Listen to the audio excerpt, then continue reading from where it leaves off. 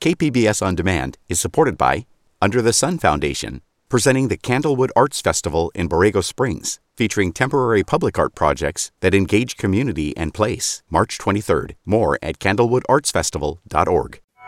President Biden will select a new Supreme Court justice, and we already have some insights. The person I will nominate will be the first Black woman ever nominated to the United States Supreme Court. I'm Christina Kim with Maureen Cavanaugh. This is KPBS Midday Edition.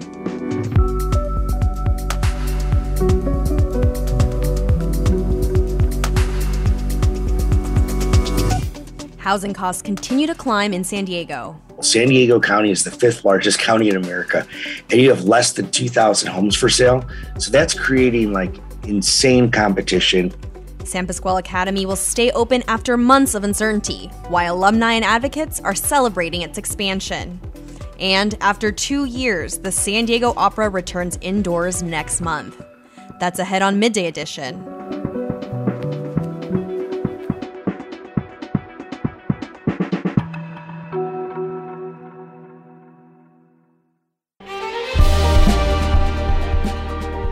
Hi, I'm Bill Hohen. And I'm Ted Hohen. Over the past 50 years, our family has brought many world-class dealerships to Carlsbad, including Mercedes-Benz, Porsche, Audi, Honda, Acura, Jaguar, and Land Rover. That's right. This year we're celebrating 50 years in Carlsbad. So on behalf of the entire Hohen family, we want to thank San Diego. Throughout the years, we've taken tremendous pride in meeting and even exceeding our customers' automotive needs. We value the relationships with our clients and look forward to serving you for years to come. We invite you to visit one of the Hohen Carlsbad dealerships or hohenmotors.com.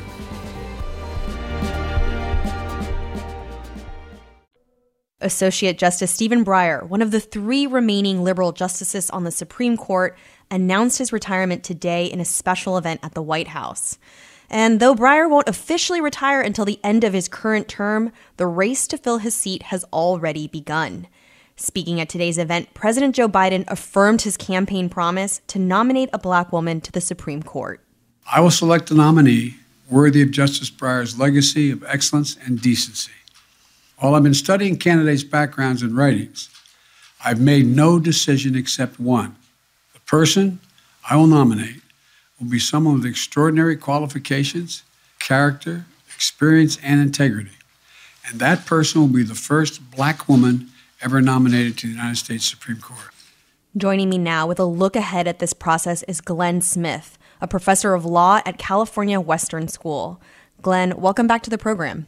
Thank you. Great to be here. There's already a lot of speculation about who Biden will choose to fill Justice Breyer's seat.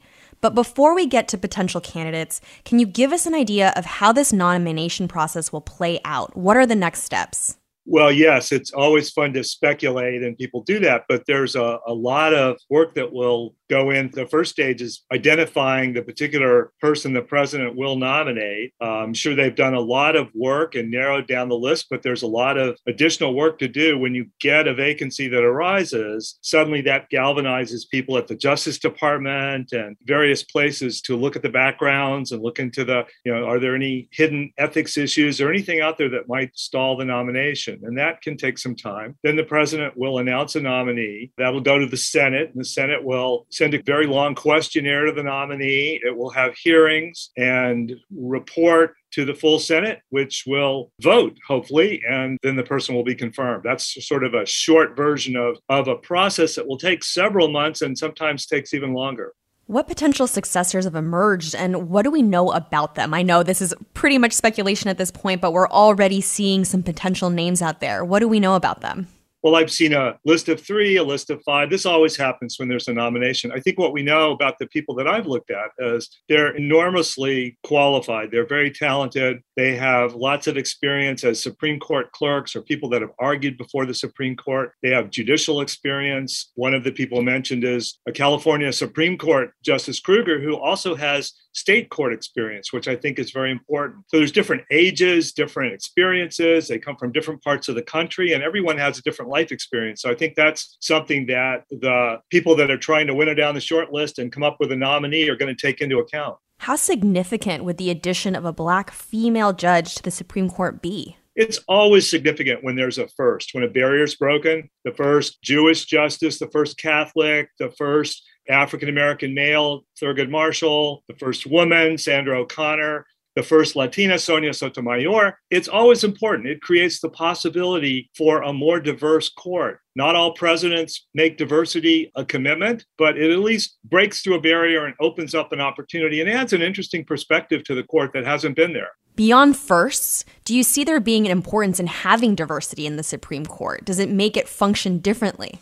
Absolutely. Justices are not robots as much as people might claim to be objective callers of balls and strikes. Every justice, whether they're a white male or a black female, brings a life experience, and not just their race, but, where did they grow up? What was their family experience like? How were they educated? What did they learn from their environment? And it's just really important to have that kind of diversity because the Supreme Court deals with very important and difficult issues. And it's very important for judges to bring their life experiences. Not that they're going to ignore the law, not that they're going to become politicians, but just to bring their life backgrounds and to have diversity in that is very important for the court. I want to turn now to Justice Breyer. He served for more than 27 years. Can you give us a brief overview of his career as a Supreme Court justice and some of the major decisions that defined his tenure?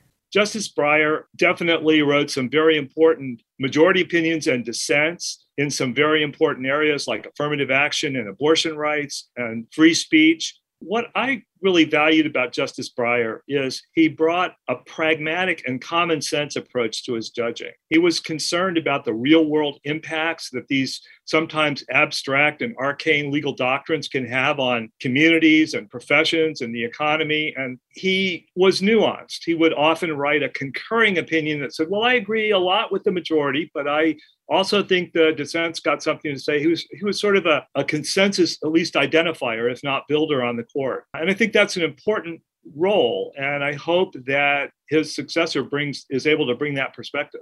Justice Breyer's departure comes at a time where America is sharply divided around politics. Do you think this will impact who President Biden ultimately chooses as a candidate? Absolutely. Every president that makes a nominee is affected by politics, not only politics broadly in the country and re-election and all that, but specifically Senate politics.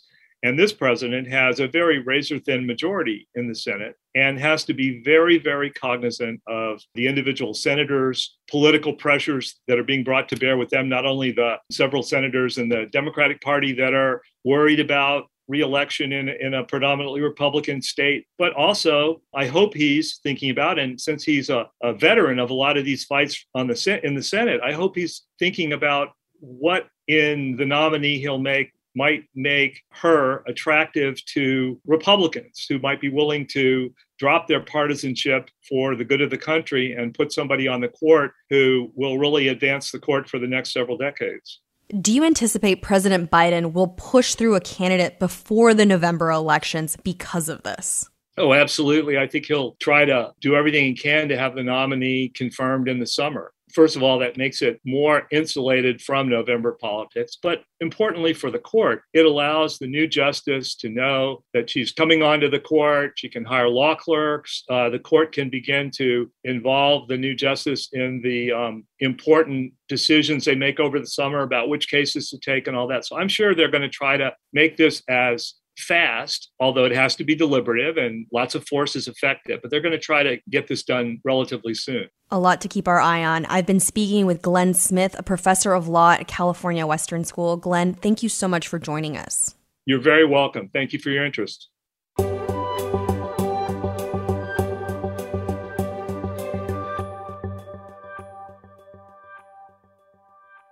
Double-digit real estate price increases are not just a California problem anymore. New numbers show increases in Phoenix and Florida are even higher than San Diego. Meanwhile, here in San Diego, an incredibly low inventory of houses for sale is keeping the median home price growing and encouraging prospective buyers to come up with more competitive offers for the homes available. Joining me is San Diego Union Tribune senior business reporter Philip Molnar. And welcome back. Thanks, Maureen.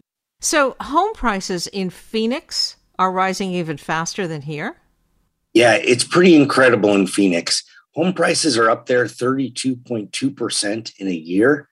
Now, San Diego is up 24.4%. This is according to the S&P CoreLogic Case-Shiller indices for November. So even though San Diego, I mean, you're talking about nearly 25% in a year, and that's pretty shocking. But when you look at Phoenix at 32.2%, I mean, that is just extreme. And what other areas are seeing the biggest increases? So Tampa was up 29%, Miami up 26.6%, Las Vegas up 25.7%, and Dallas was pretty similar to us at 24.6%. But I think the actual cost of housing remains lower in those cities than here in San Diego. Is that right? Yeah, that's right. So even in Phoenix, where you've seen this amazing price growth, their median home price is around $410,000, which is about more or less $340,000 less than what we have in San Diego County. So it's a considerable discount. Are the factors that are driving home prices up here the same across the country? You know, it is pretty similar. So fortunes have really increased a lot during the pandemic for stay-at-home workers especially, but there was a lot of people lifted out of poverty with all the stimulus checks. So in general, people are doing better financially than they were a couple of years ago. So that has sort of motivated a lot of people to get into houses. We still kind of have a hangover from the Great Recession where builders basically stopped building, for basically a 4 to 5 year period because the market wasn't there. So there aren't a lot of homes to get. There isn't a lot of new building going on that has sort of met that demand. So what a lot of these markets, what you're seeing is people just fighting over resale single family homes, really competing for that because there's not a big inventory of new homes just about anywhere. And that's certainly happening here. How low is the housing inventory here in San Diego? So things have gotten really extreme in San Diego County. At one point in December, we were down to about 1,700 homes for sale. And if you consider we're a county of 3.3 million people, San Diego County is the 5th largest county in America, and you have less than 2,000 homes for sale. So that's creating like insane competition, people always bidding over asking price and just making all sorts of concessions just to try and get a home. Now, what about rising mortgage rates? Do they seem to be having any effect on driving prices down? Rising rates do have an effect on probably some other markets. In San Diego, I'm not as convinced that we're going to see it. In the third quarter of last year, we saw cash sales increase to their highest level in 7 years. So almost 27% of all home sales in the third quarter here in San Diego were in cash. And that's because buyers are trying to get an edge over other offers by offering cash offers. So the funny thing about that is, and that's most ironic, is that mortgage rates are at these really low rates right now. It's supposed to be motivating people to get into homes. But the funny thing in San Diego is things are so competitive, people are doing without the mortgage. What does so many cash sales, what does that signal? Does it indicate that there are a lot of investors in the housing market? No, actually, we've seen investor traffic as far as the single family homes be down. And a big part of that is, you might remember last year, Zillow Offers had a home buying program where they were buying up all these houses. And anyways, it didn't go that well. They lost millions of dollars on it. They ended up closing their Zillow Offers thing. So we've seen investor traffic actually slow down, which is not the narrative that you hear a lot. If you're at a bar in town or a restaurant, everyone talks about, all the investors are buying up the homes. And not really. The data shows us that it's us buying the homes. It's San Diego residents or maybe people moving in from out of town, but they're not big investors typically that are buying these single family homes.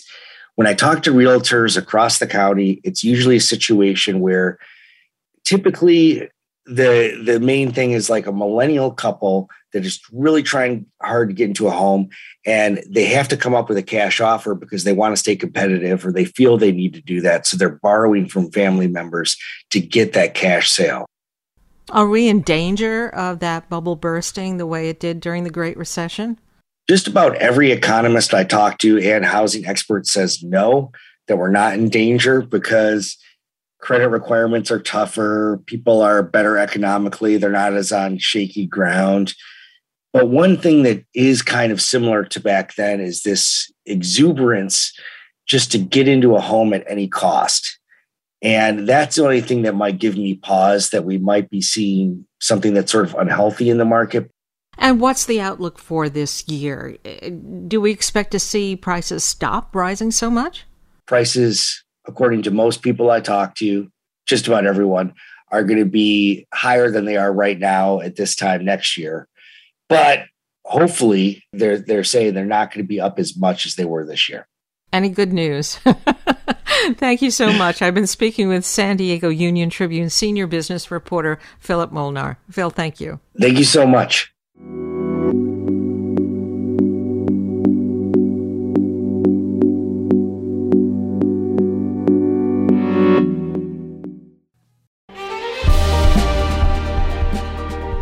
Hi, I'm Bill Hohen. And I'm Ted Hohen. Over the past 50 years, our family has brought many world-class dealerships to Carlsbad, including Mercedes-Benz, Porsche, Audi, Honda, Acura, Jaguar, and Land Rover. That's right. This year we're celebrating 50 years in Carlsbad. So on behalf of the entire Hohen family, we want to thank San Diego. Throughout the years, we've taken tremendous pride in meeting and even exceeding our customers' automotive needs. We value the relationships with our clients and look forward to serving you for years to come. We invite you to visit one of the Hohen Carlsbad dealerships or hohenmotors.com.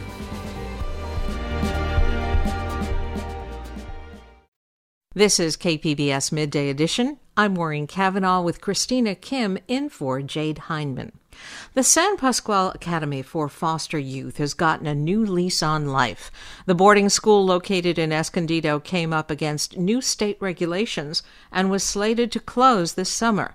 This week, the San Diego Board of Supervisors voted to keep the academy open and expand its programs to serve a wider range of at-risk youth. It's a victory for San Pasqual's many students and alumni who lobbied hard to keep the facility open. Joining me is KPBS North County reporter Tanya Thorne. Tanya, welcome. Thank you, Maureen. This has been a long, hard fight for advocates of San Pasqual. Wasn't the academy originally slated to close last year? Yes, an almost year-long fight, Maureen. I have been covering San Pasqual Academy since the campus got news of the potential closure early last year. And what really kicked off my coverage was the way many of the students and staff found out about the news. An article was published in the San Diego Union Tribune before SPA was able to review the official letter informing them of the plans to close. So the news devastated many of the foster kids in current care who are already coming from traumatic situations, and staff, of course, because this is their job, their livelihood. But the academy was always a pilot program that was supposed to run until December of last year. But the state of California sent SPA a letter informing them that the program would need to end earlier in October. You know, we're still in a pandemic, and youth and staff found out through a Sunday paper that the home they've come to know or the job they've had is in jeopardy. So a million questions and concerns came up. Why did the state want to close it? In 2015, a new federal law was passed, AB 403, the Continuum of Care Reform. And what this did was begin to eliminate most group homes or limit them for short-term interventions only, not long-term living situations. And the goal of this new law is to improve the outcomes for youth in foster care. Many argue that a stable, permanent family and a residential setting are better for foster youth than congregate housing. Now, the fight to keep San Pasqual open landed in the courts, and advocates won an injunction to stop the state from closing the school. Did that victory pave the way for the supervisors this week? You know, this has been a fight that has resulted in lawsuits, so I think the legal push definitely helped secure a future for SPA. Following the initial closure letter, the school was granted an extension until June of this year, but no new students would be referred to the program. But after Tuesday's Board of Supervisors meeting, it looks like SPA will remain open past June, and we'll need to wait and see what changes are in store and when new foster children will attend SPA. San Pasqual has been called a first-in-the-nation residential educational facility for foster youth. What do supporters say makes the place so special? SPA is definitely a unique place. It offers a place for youth to live as well as get an education. I keep saying youth because SPA has been a place for many older kids in the foster care system to go to when there is nowhere else to go. Teenagers that have had bad experiences in a home setting that maybe have a record of getting in trouble, so they have a harder time getting placed in a home. And the age, right? Most foster families tend to take in younger children versus older teenage-aged youth. So SPA has become the home for many youth that haven't been able to find their home. Another thing is, and many parents will know this, even as adults, kids sometimes come back home. They fall into hard times, come back from college, a pandemic happens, and they return home. SPA supporters say that they have past graduates that are now in their late 20s who are living and working at SPA. So different factors make this campus unique, and supporters are hoping it will continue. When they voted to keep the school open, the Board of Supervisors also said the campus could be used for a variety of additional programs. What were the suggestions? I have been to SPA myself, and it's a beautiful property, over 200 acres in rural Escondido, so there is lots of potential and room for expansion to serve more youth. Some of the reimagining of SPA might include temporary shelter care, short-term residential therapy, intensive mental health crisis programs, transitional and alumni housing for former foster youth. Nothing is set in stone yet, but what is that SPA will continue to serve children in foster care. And what happens now? How will the new programs be developed? What does happen now? This week's news is the very beginning of the changes coming to San Pasqual Academy. This is a campus that I think we will continue to see evolving. And with any changes come debates, agreements, and disagreements before a final stamp of approval. But I do know the Board of Supervisors has solicited bids for management of the expanded services that will be offered at San Pasqual Academy eventually. Now, after such a long battle, supporters of San Pasqual Academy must be celebrating. Supporters are thrilled. Here is Shane Harris with the People's Association of Justice Advocates. He has helped with the efforts to keep the campus open and is also a SPA alumni. This essentially is a big victory, being that a year ago, it didn't even seem like we were going to be able to stay open, keep the academy open past 6 months. And we did that. And then we now have gone to another level of ensuring that the academy is open indefinitely. So big day, big victory. And I've been speaking with KPBS North County reporter Tanya Thorne. Tanya, thank you very much. Thanks for having me. Governor Gavin Newsom and other state leaders launched a first-of-its-kind program this month called the Californians for All College Corps to help low-income students continue their college journey debt-free. The program structure is simple. Selected students will receive $10,000 in tuition aid for 1 year of ongoing community service. Joining me now for more details on this program is California Volunteers Chief Service Officer Josh Friday. Josh, welcome to the show.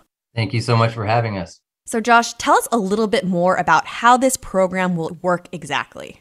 Well, this is, as you mentioned, a historic program, and it's very exciting for the state of California. And it's really quite simple. Like the GI Bill, where we've helped generations of Americans go to school and pay for college through their service, we are saying to a new generation of Californians, if you are willing to serve your community, we're going to help you pay for college with $10,000 towards your degree. And that $10,000 is critical, especially for low-income students. That's the gap that Pell Grant students have to come up with to pay for college every year. And they do that by either taking out loans and going into debt. And we know that student debt is crippling many of our young people across the country, or they have to work. And so what we're doing is creating the opportunity for young people to basically pay for college, to serve in their community, to build job skills and job training along the way and make a real difference. And it's exciting for everyone. There's currently enough funding for 6,500 students statewide. So how will the program select which students are eligible for this college corps?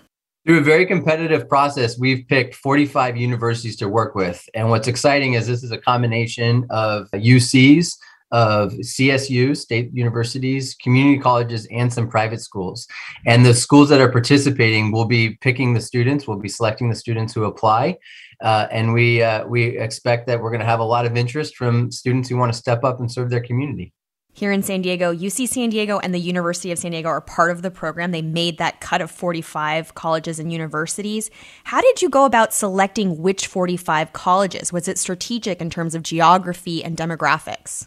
We wanted to make sure that the universities that were participating represented a diverse part of our state. So we have representation throughout all of California. But we also wanted to find and work with schools who are committed to creating the next generation of civic-minded leaders, of young people who are going to graduate with a sense of civic responsibility, with a sense of understanding how to give back and wanting to give back. And we're fortunate that, like the schools in San Diego, many of the universities stepped up and wanted to be part of this new program. And who exactly is eligible to join the Corps? I know in the past, undocumented students have been locked out of similar programs like AmeriCorps, but that's not the case for this program. Can you tell us more? That's right. So this program is for undergraduate students at the universities to be able to do a year of service while they're in school and receive the $10,000 towards their education. And one of the things we're very proud of, because of the commitment of Governor Newsom and the legislature, is that we were able to include AB 540 eligible Dreamers into this program. And historically, with national service programs like AmeriCorps, because they're federally funded, Dreamers are excluded. And it's really important as we create this program that we make sure everyone's included, and that includes our Dreamer population. So we're excited to jump off, and we think we're going to have a lot of interest from a lot of different people of different backgrounds. So what are some of the service options that students will be able to do, and will the program link them up with these opportunities? The students that are involved in this program are going to be working on a variety of critical issues, everything from taking climate action to helping support our food banks and working on food insecurity to dealing with COVID-19 recovery and education. So we're going to have people that are tutoring and mentoring in low-income schools. The idea is that they're really focused on dealing with some of our biggest issues facing our state. And we're going to be working with local governments and nonprofits to partner with the universities to make sure that we're placing these students in really meaningful service opportunities so that they can learn, but also that they give back in a very meaningful way. California saw an overall 6.5% drop in undergraduate enrollment from fall 2020 to fall 2021. A lot of it was actually because people were choosing to work instead of go to community college. Do you think this program is going to address this trend and kind of help motivate students to stay in school or go back to school?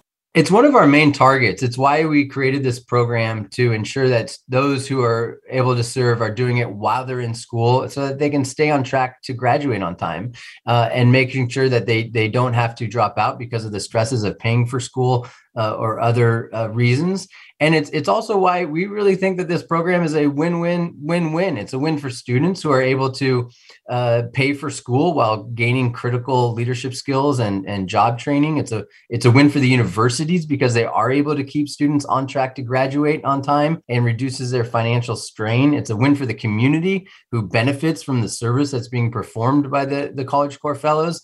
But it's also a win for all of society who benefits from a new generation of civic-minded leaders who are willing to actually come together in a time when we're incredibly divided across very different backgrounds towards a common purpose. So we think, for a variety of reasons, this is going to help everyone involved. So this program was just announced. What are next steps? When can students begin to apply? And when will we learn about this new cohort? The first cohort of this historic program will begin in fall of 22, this coming year, and students can start to apply this spring with their university. So in San Diego, check in with University of San Diego and UC San Diego to apply to your school, and then we're going to start to see thousands of young people across the state serving with the College Corps this coming fall. I've been speaking with California Volunteers Chief Service Officer Josh Friday. Thank you for joining us. Thank you. A new partnership with Caltrans and San Diego's newest homeless outreach program is working to help unsheltered people living along the state's highways. KPBS reporter Alexandra Rangel has more on the program's progress. One of the spots that we're going to first is going to be G Street and 17th. This is the first stop of the day for CityNet, the city's latest homeless outreach team. A handful of people in hard hats carried snack packs and iPads ready to reach out. They made their way through a hole in a fence to get to an encampment that sits on a hillside above Interstate 5 in downtown San Diego. Hi, CityNet Homeless Outreach. Is anyone home? Good morning. 6 makeshift tents are pitched here. All are homes belonging to someone. A pair of CityNet staffers visit each tent, hoping someone is home and ready to receive help. Are you shelter ready? Shelter? Oh, no. Karen Garner is a case manager with CityNet. She says this is their third time visiting this encampment. Yeah, we've been here about 3 times. So this area in itself is a little bit shelter resistant, but we try to come in and we just continue to try to work with them. We try to see what we can do. One homeless man accepted a snack pack but was not ready to go to a shelter. But that's okay. Garner says today's no could be tomorrow's yes. Garner says that's the beauty of their program. They continually engage with individuals living on the street and they build a rapport with them until they finally are willing to accept help. We find 80 to 85% of the folks are very interested. They're just saying, please help us understand how to work the system, to navigate it. We would love to not be living here on the side of the freeway, and that has been consistent in our experience here as well. Brad Fieldhouse is the executive director with CityNet. He's helping lead the efforts in San Diego to help unsheltered people living along the state's freeways. It's the first agreement of its kind in the state, and it's part of Governor Gavin Newsom's $22 billion California comeback plan to battle homelessness. Caltrans hopes to eventually clear these dangerous areas where homeless people are camping out. They don't just want to clear people out and put up signs. Doesn't sound like they're there. Caltrans meets with CityNet crews daily and escorts them to each encampment. An area is not cleared out until CityNet has had the sufficient time to get people into shelter. We're here to make sure that these clients know that we value them. We're here to help them in any aspect. For some encampments, it may take weeks before individuals accept help. Since the team started working in San Diego, they've engaged with more than 460 homeless people. More than 100 have accepted help, which includes case management and connecting with behavioral health services. But only 11 people have been successfully placed in shelters. Garner says it can be disappointing when a person doesn't want to accept help. They have to be ready to make the change and to get off the streets. I was homeless when I got him. Catherine was camping in a canyon along the 805 South. After a decade of living on and off the streets, she was finally ready for some stability. I'm doing it for my daughter and my grandsons too. Catherine has 2 pups she wasn't willing to leave behind. Fortunately, she found a shelter that took all 3 of them in. And it happened at the last moment. Like they were saying, no, we don't have a spot. And then at the last moment they said yes. So I knew that it was a God thing too. Can you give lovins to the puppy? Can you give lovins to... She walks her dogs every morning and visits her friends that live near her shelter. She says the transition hasn't been easy, but... I'm determined and, they're worth it and my family's worth it, You're worth it. And I'm worth it. Yeah, you're worth it. Thank you. Garner says seeing people like Catherine make a positive change is what it's all about. So being able to see her and get that follow-up from her, just makes this job even better. It makes it even, makes the stories come to fruition, and it encourages us to just continue to keep going. The city will evaluate the program's success rate in June and decide if the contract will be extended. Alexandra Rangel, KPBS News. In downtown Sacramento, the restored Sutter Fort is a hotspot for elementary school field trips, with people in pioneer costumes exhibiting colonial-era tools. The fort helped shape California as we know it, but at a great cost to indigenous people. Over the past year, state parks have been working with local tribes to create a more accurate narrative about the violence Native people suffered during colonial times. Cap Radio's Pauline Bartoloni has more. Tens of thousands of kids have shuffled through this fort about a mile from the state capitol every year. Until recently, they may have reenacted characters from the 1800s and interacted with park staff dressed up in colonial attire. But John Frazier of California State Parks says that way of telling colonial history fails in one major way. We missed the truth, and we missed the impact on Native American people. Native culture was either diminished or distorted or inappropriately represented. Frazier says the State Parks Agency, which runs the fort, was too narrowly focused on a heroic narrative about the Swiss settler John Sutter.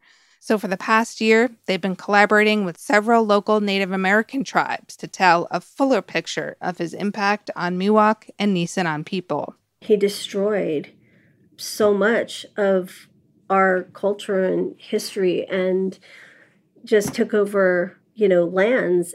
Rhonda Pope Flores is the chairwoman of the Buena Vista Rancheria of Miwok Indians in Amador County. She says John Sutter violently disrupted indigenous ways of life. People moved away and killed and slaughtered and enslaved, and that is very different from what you would find at Sutter's Fort. Historians have documented Sutter's killing and exploitation of Native Americans. One account describes hundreds of Native people working for him in slave-like conditions, eating out of troughs for livestock. He shelled indigenous villages and trafficked Native American workers. That's according to his biographer, Albert Hurtado. He had no compunction about taking some men and a cannon and shelling an Indian rancheria, killing people indiscriminately. However, Hurtado says John Sutter was a complicated man. He preferred to use diplomacy before violence, and he was the founder of Sacramento. He was hospitable to new settlers, and he even tried to save the Donner Party. You have to show him in all of his different facets. Californians are not the only ones renaming or reinterpreting public areas with an equity lens. Autumn Saxton Ross of the National Recreation and Park Association says around the U.S., people are rethinking parks, bridges, and statues too.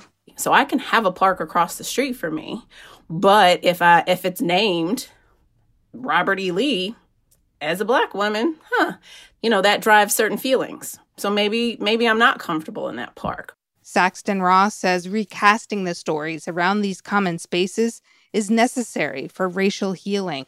If we are going to tell history, it needs to be accurate. So we have to actually recognize that things sucked for a really long time, and we pretend as if it didn't. Early this year, California Parks Department will invite the public to participate in meetings about how to reinterpret Sutter's Fort. It's a long time coming for this history to really be corrected. Tribal chairwoman Pope Flores says she's proud to be part of shaping the new narrative. I'm Pauline Bartolone in Sacramento.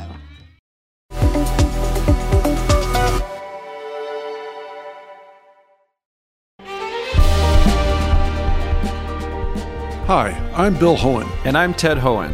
Over the past 50 years, our family has brought many world-class dealerships to Carlsbad, including Mercedes-Benz, Porsche, Audi, Honda, Acura, Jaguar, and Land Rover. That's right. This year we're celebrating 50 years in Carlsbad. So on behalf of the entire Hohen family, we want to thank San Diego. Throughout the years, we've taken tremendous pride in meeting and even exceeding our customers' automotive needs.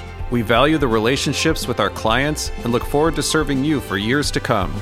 We invite you to visit one of the Hohen Carlsbad dealerships or hohenmotors.com.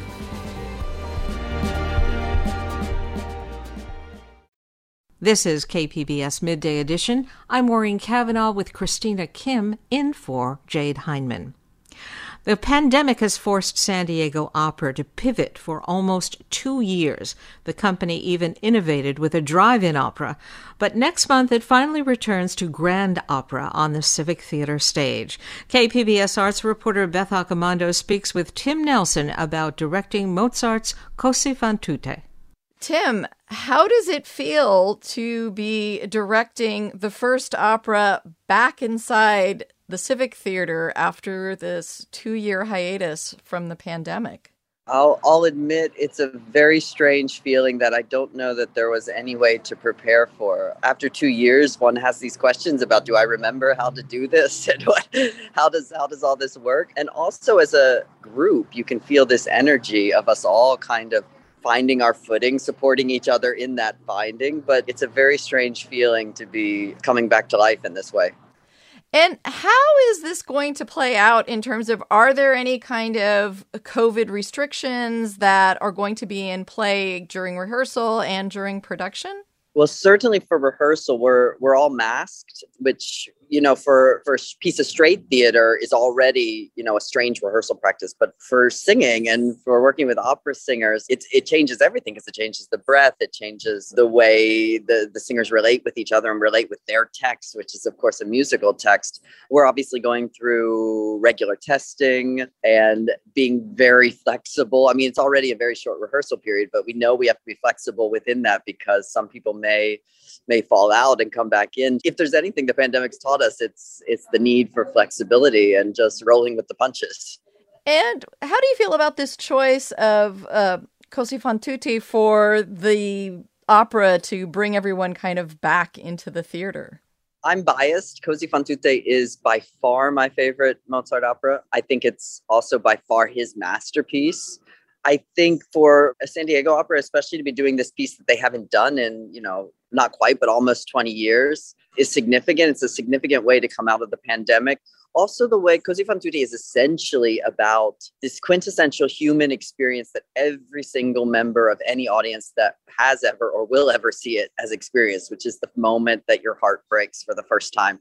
And you realize that life is not going to be as simple or as plannable as you imagined it. So I think it has a particular resonance coming out of this time where all of a sudden all of our lives were shattered in a way that we couldn't have imagined. And you realize how vulnerable you are and how unpredictable life is going to be, and what seems safe is actually not safe. And in a way, that's what Così fan tutte is about. It's about that with the heart, not with the body and one's physical safety. But in the same way, it is the realization of how fragile we are and how tender we need to be to each other. I was able to see some of the production design sketches that the opera has shared. Talk a little bit about the way this production is going to look and be mounted. Così fan tutte is very much about four young lovers, two pairs of lovers that are mismatched throughout the opera, coming of age, realizing that love is not a fairy tale, that it is possible, tragically possible, to love more than one person at the same time, and that love is difficult, and sometimes love is not going to be sufficient. So in looking at other ways that the Western canon of theater has explored these themes, the one which immediately struck out to me, of course, is Midsummer Night's Dream, and the metaphor that Shakespeare spins out in Dream, along with a lot of his plays, of going into the woods, of going into a dark, scary place where one goes through a transformative experience and comes out on the other side different than the way they went into it. That's an essential metaphor that Shakespeare uses in most of his plays. So the idea of not setting this on a Neapolitan veranda, but actually staging the metaphor that I think Mozart and Da Ponte were going for.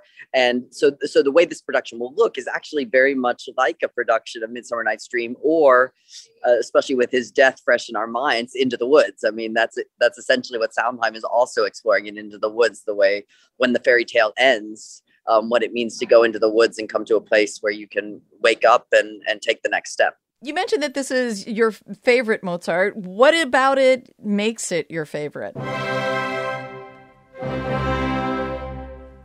So it's my favorite, but with an important caveat, which is I've always been too afraid to stage it, because one of the problems with it is the music is so perfect.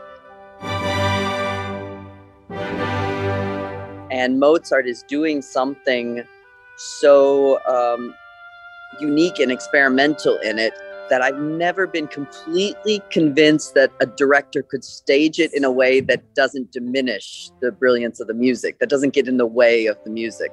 And what I mean by that is Mozart isn't telling a story with music like he does in most of his great operas. Instead, he's actually trying to express in the music the sensation of having your heart broken. And he does this by using the classical style in the first half to create a fairy tale for its perfection. It's symmetric. Everything's perfect. And then when you get to the second act, as it evolves, everything falls apart and the music gets awkward in places and the music repeats itself and you have this strange sense of nostalgia. And it's exactly like what real life is, as opposed to this perfect classical fairy tale. But it's difficult for a director, I think, to bring that to life on the stage. It's kept me away from actually doing a production of it. So not only is this my first production after the pandemic. It's also my first Così fan tutte, one of my very favorite operas, but one I've always been too afraid to try to stage.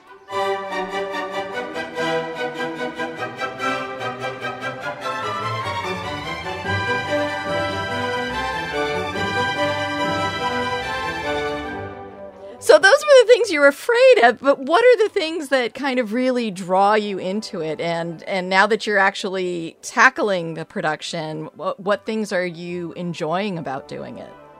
Well, it's very much Mozart's most accomplished score. The music is just spectacular on a level that is unrivaled in his other pieces.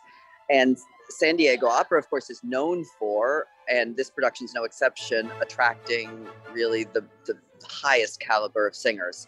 And so to be able to do this piece with a young cast of extremely accomplished singers it's a privilege that directors rarely get. And I would say the ability to, because it's very difficult music, so the ability to do the piece with singers that are actually capable of tackling this score and doing it with what the Italians would call sprezzatura, the ability to do something that's incredibly difficult and make it look easy. That's what this score requires, and it's a rare opportunity to do it in that way. What are you looking most forward to when this finally moves into the Civic Theater and you get to see it on that stage?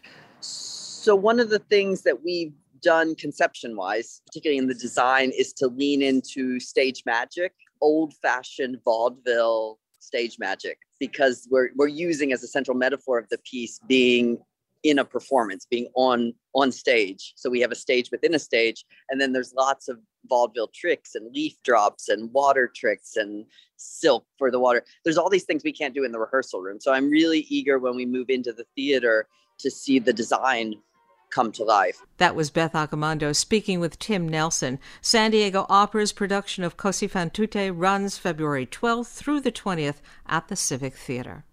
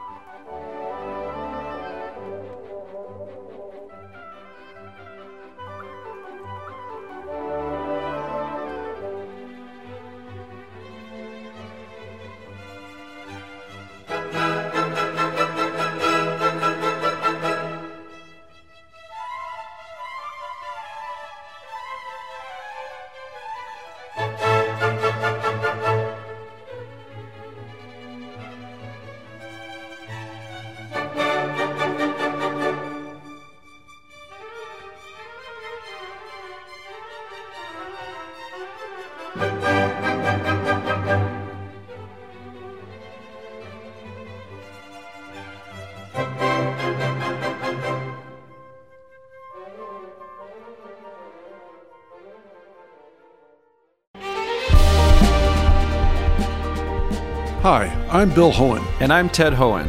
Over the past 50 years, our family has brought many world-class dealerships to Carlsbad, including Mercedes-Benz, Porsche, Audi, Honda, Acura, Jaguar, and Land Rover. That's right. This year we're celebrating 50 years in Carlsbad. So on behalf of the entire Hohen family, we want to thank San Diego. Throughout the years, we've taken tremendous pride in meeting and even exceeding our customers' automotive needs. We value the relationships with our clients and look forward to serving you for years to come. We invite you to visit one of the Hohen Carlsbad dealerships or hohenmotors.com.